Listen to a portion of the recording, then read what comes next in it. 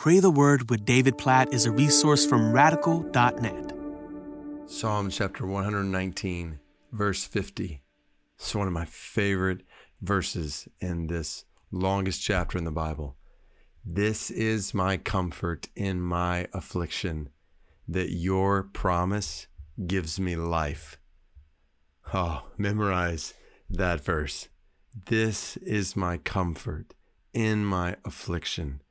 So there's comfort to be found in affliction. And what is that comfort? That your promise gives me life.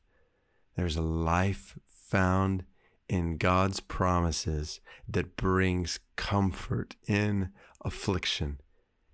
I mean, that's an awesome thought and a heavy reality. Like this is affliction the psalmist is talking about. So as we're praying for each other in the middle of this pandemic for specific things that people are sending in to pray for each other, and it's just so heavy and encouraging, just seeing people's faith as they're writing in different things and sending it into radical.net/prayer requests. Let me encourage you to continue to do that just for specific ways that we can pray for you, knowing that you likely represent many people who are going through similar things. But I just want to read today, when I read about Psalm 119, verse 50, need for comfort in affliction, I read Mabel, who writes, "Please pray for my marriage to be restored and my husband to truly know and love the Lord. My husband moved out last week and we are expecting a baby boy in August, and we have a 3-year-old daughter. My heart is aching, but I pray that in this season my faith would continually grow, that I will not walk in fear, and that I will hold on to the hope that I have through Jesus." So God, we pray together right now for Mabel.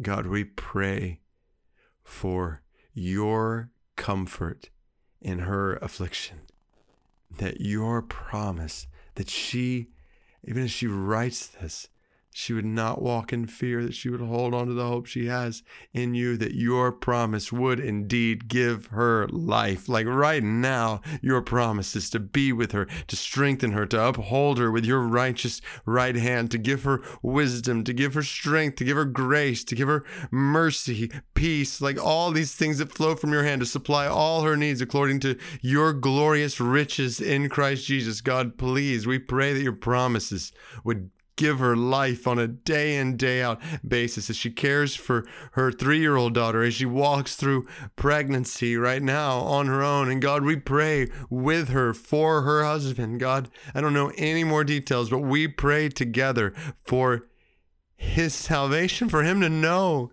you and your love, God, for your mercy in his life, for him to know your forgiveness in Jesus, for him to know what you have done to make a way for him to know you, to experience reconciliation to you, to experience joy and life with you, and then flowing from you in his relationships with others, and particularly with his wife. God, we pray together right now. We just join in praying for Mabel and her husband, for their marriage to be restored.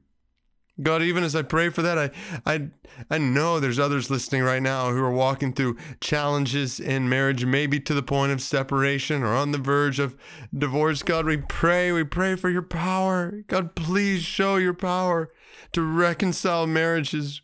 We pray for your grace. We pray for whatever humbling, purifying, sanctifying work needs to happen in either spouse's, both spouses' hearts. God, please do that work and draw them back to you. Draw them to yourself first and foremost, and then flowing from intimacy with you. May you restore intimacy with one another. God, we pray that for Mabel and her husband. We pray for his salvation. We pray for their marriage. And then, God, we pray for other marriages like it. We pray for Mabel's children. We pray for her daughter, and we pray for this baby boy in her womb. God, we pray for his safety, and God, we pray for the flourishing of their family. In a Psalm 119:50 kind of way, God, show your comfort in the middle of affliction and give life according to your promises, we pray. In Jesus' name, amen.